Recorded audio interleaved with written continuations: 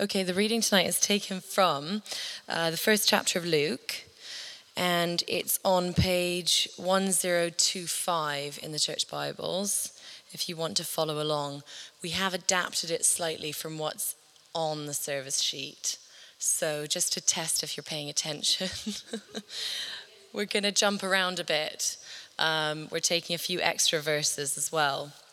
So we're going to start at verse 5, Luke chapter 1, verse 5. In the time of Herod, king of Judea, there was a priest named Zechariah who belonged to the priestly division of Abijah.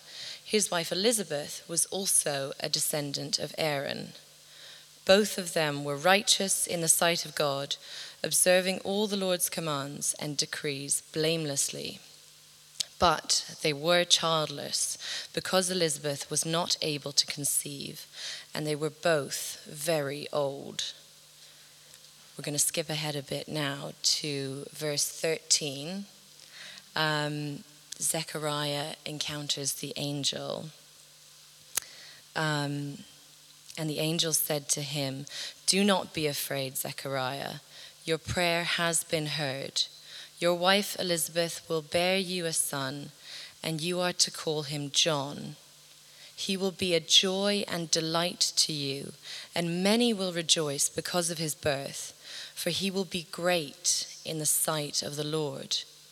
He is never to take wine or other fermented drink, and he will be filled with the Holy Spirit even before he is born. He will bring back many of the people of Israel to the Lord their God, and he will go on before the Lord in the spirit and power of Elijah to turn the hearts of the parents to their children and the disobedient to the wisdom of the righteous, to make ready a people prepared for the Lord." And now we're going to turn the page all the way now to verse 36. And the angel, another angel is, same angel? Oh no. There's an angel speaking to Mary now and saying, "Even Elizabeth, your relative, is going to have a child in her old age, and she who was said to be unable to conceive is in her 6th month, for no word from God will ever fail." "I am the Lord's servant," Mary answered. "May your word to me be fulfilled." Then the angel left her. And at that time, Mary got ready and hurried to a town in the hill country of Judea, where she entered Zechariah's home and greeted Elizabeth.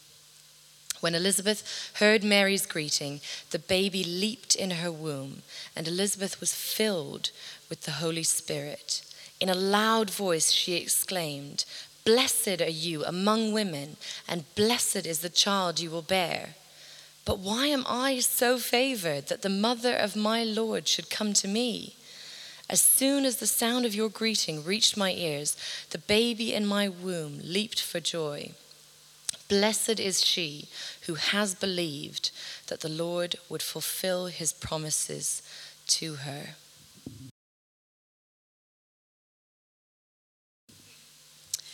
So, follow the star.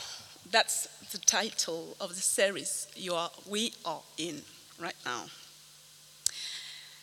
It is the time of Advent, and that is to say that's a time all about expecting, about waiting. God's people are waiting and preparing for a major event, which is the coming of the transforming presence of Jesus Christ in the world.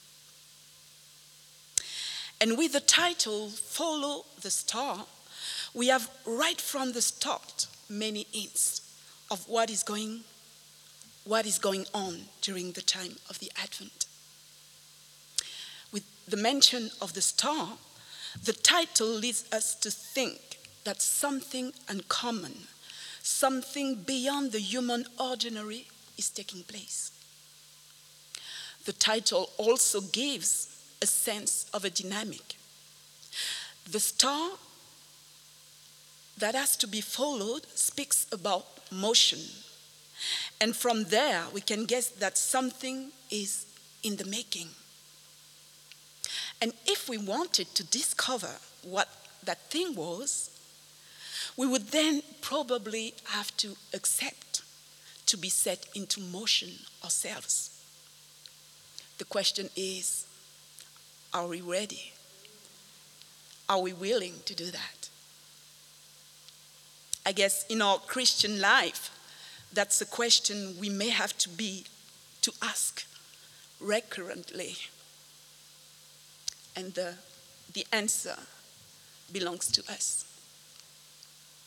Anyways, one more thing to say about the title is that is also meaningful if we think of the star as a symbolic marker, indicating something, some kind of a crossroad, a place where divine and human reality meet.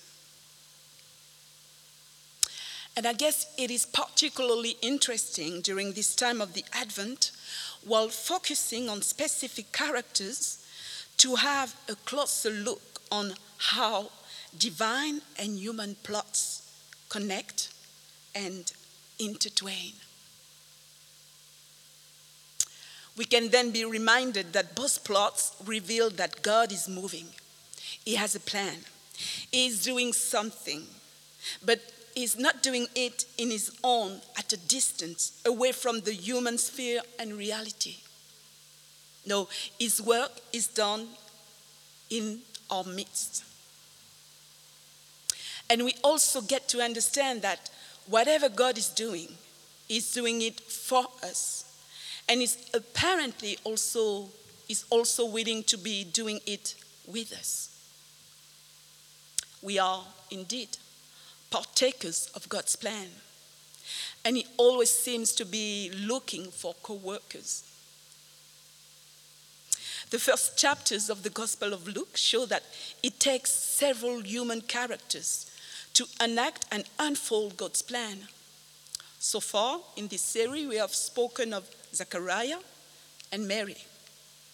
We will today focus on Elizabeth. To me, for different reasons, Elizabeth appeared to be a quite emblematic character. First, I would say because the story of her life echoes perfectly what would be the main theme of the time of the Advent, that is, waiting, expectation. And this very theme is particularly significant for God's people.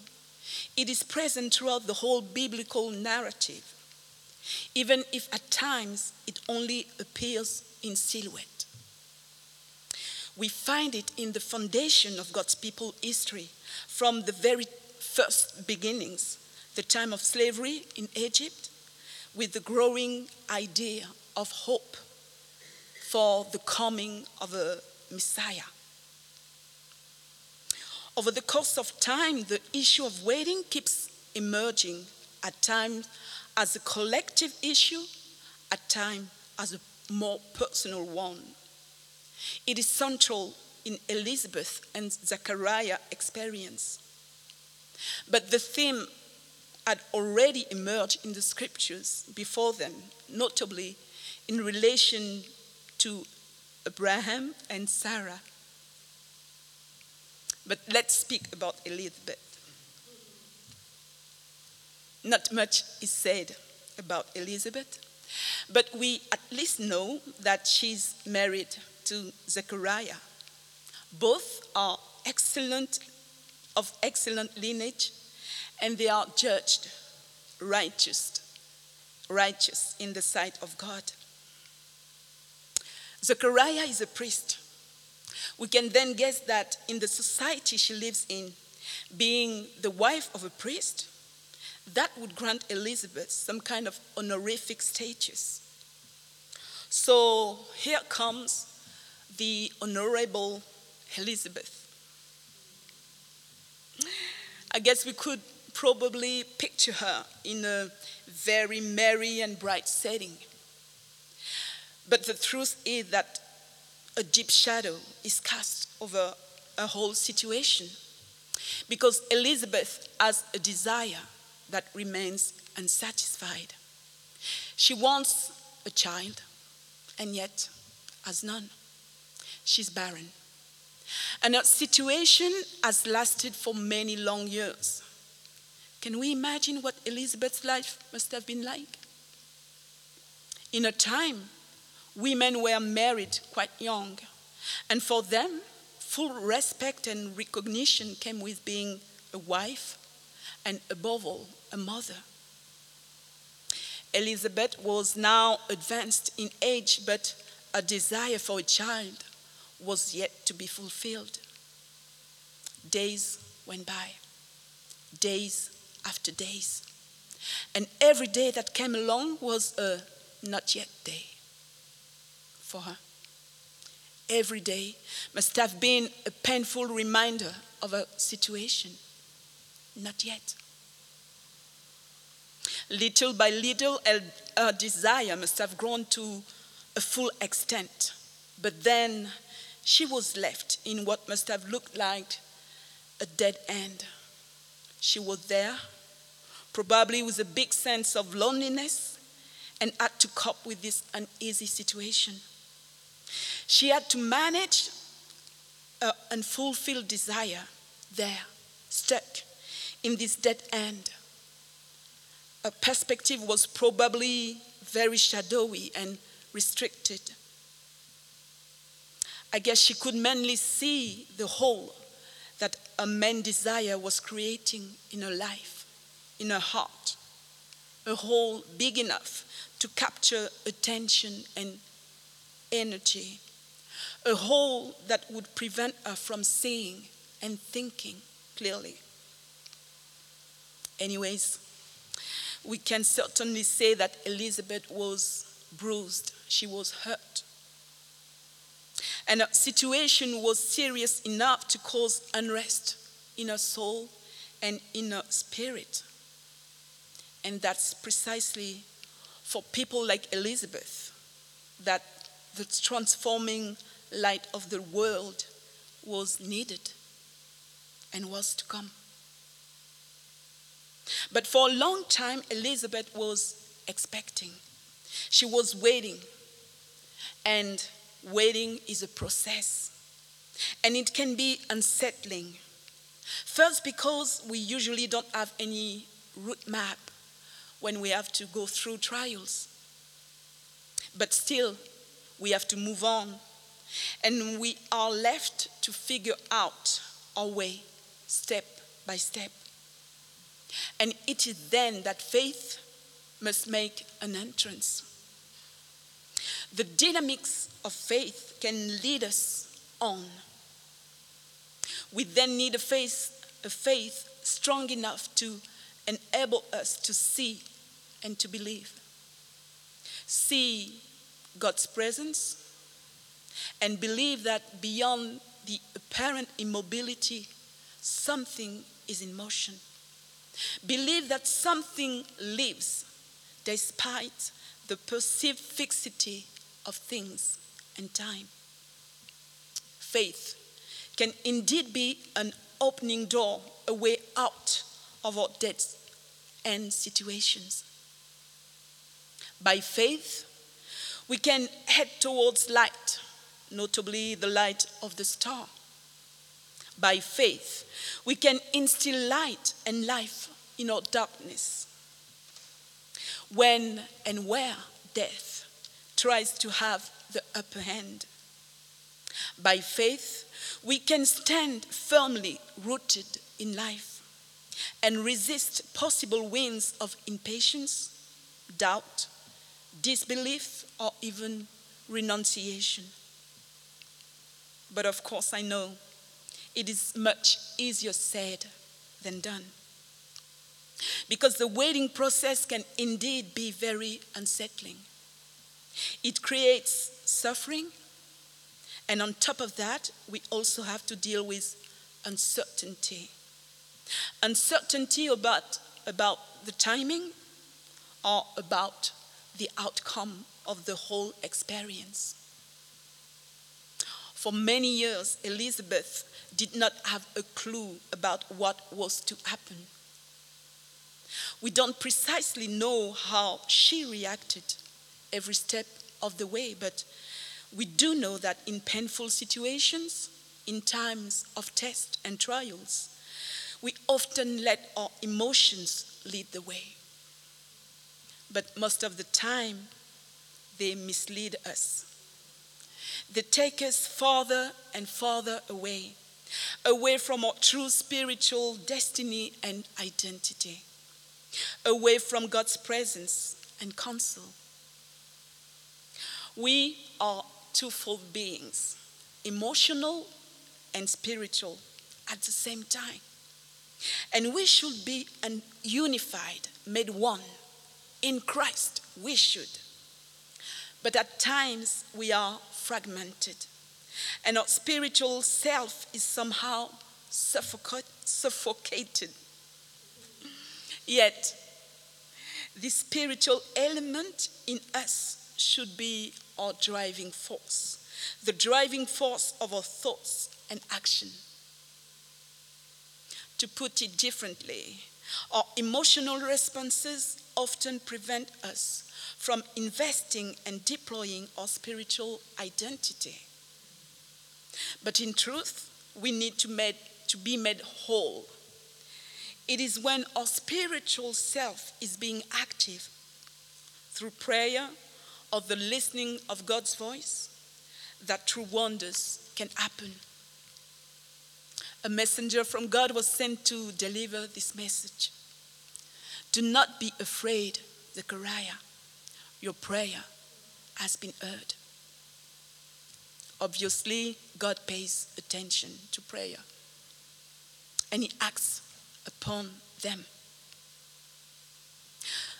Through Elizabeth's story, I found interesting to notice how, with God's intervention, personal and collective stories, personal waiting and collective waiting are connected, how they respond to one another and complete each other. Man's desire and God's desire meet. And in the case of Elizabeth and Zechariah, as in fact it was also for Abraham and Sarah, we can notice an interesting pattern. God seems to welcome man's desires. He receives them. He receives human expectations and hopes that are entrusted to him. But he does not only receive them, he moves them too. He transcends them to ultimately produce a bigger project than what was initially planned. He finally comes up with a much more inclusive project.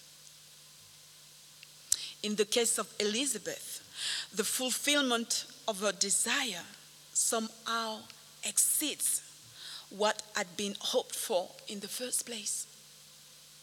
Elizabeth wanted a child. She wanted a child for her, someone who would be important to her. But John the Baptist, her son, will also be important to all the people of Israel. He'll be important to the world. His destiny was to be articulated with that of Christ. It is he, John the Baptist, who was to prepare the ways of the Lord. God has transformed Elizabeth's initial plan. He has received it and moved it. He has enriched and enlarged it. Thus, in a certain way, what had been entrusted to him has been magnified. There is possibly a parallel to be made here with the parable of talents. What God entrusts us with, he expects us to invest profitably. But conversely, Elizabeth's story also illustrates that what is entrusted to him it receives and makes it bear fruit. The situation reminds me of the process in Genesis, a process where at every stage of the making of creation, God stops as a look at what has been accomplished and commands, "This is good." And then on the last day, he looks the whole creation, and that leads him to say, "This is very good." It could well be what is really at stake for us in the fulfilling of our prayers and hopes entrusted to God.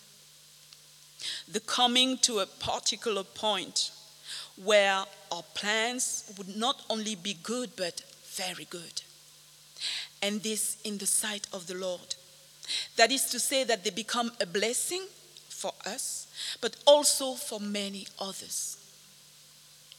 So I guess today, after gathering the things that could be understood with the life of Elizabeth, we could probably take the time to humbly acknowledge when we have failed to let God's perspective shape our plans and life.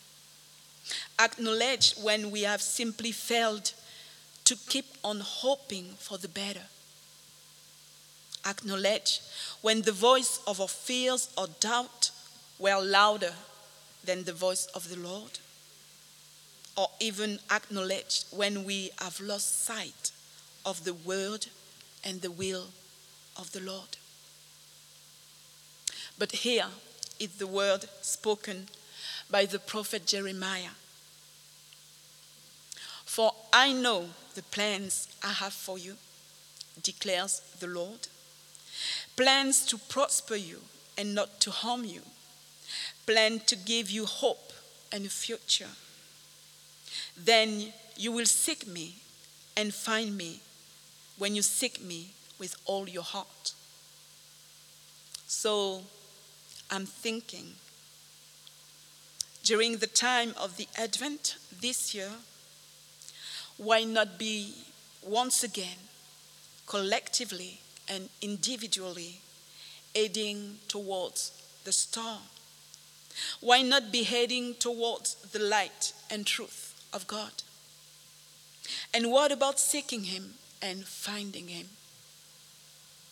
We may then discover at first hand that God is in the business of upheavals and transformation, and that he does it for the better.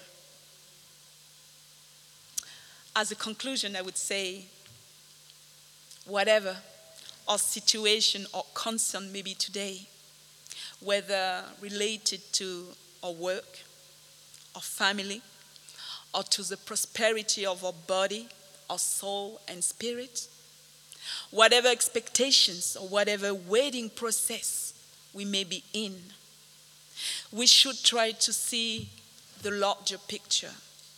We should remember that our story is included in a much broader one. We are, like Elizabeth, characters of a broad narrative, a macro narrative, a divine plot, a story which is all about bringing light into darkness, all about transformation, all about instilling breath and seeing the victory of life over death. And whatever our situation or concern is today, let's also be reminded that the Lord is always ready for us. He is always ready to walk with us. He is ready to receive our prayers and listen to our desires. So why not entrust him with our expectations? Who knows what he will be willing to do with it?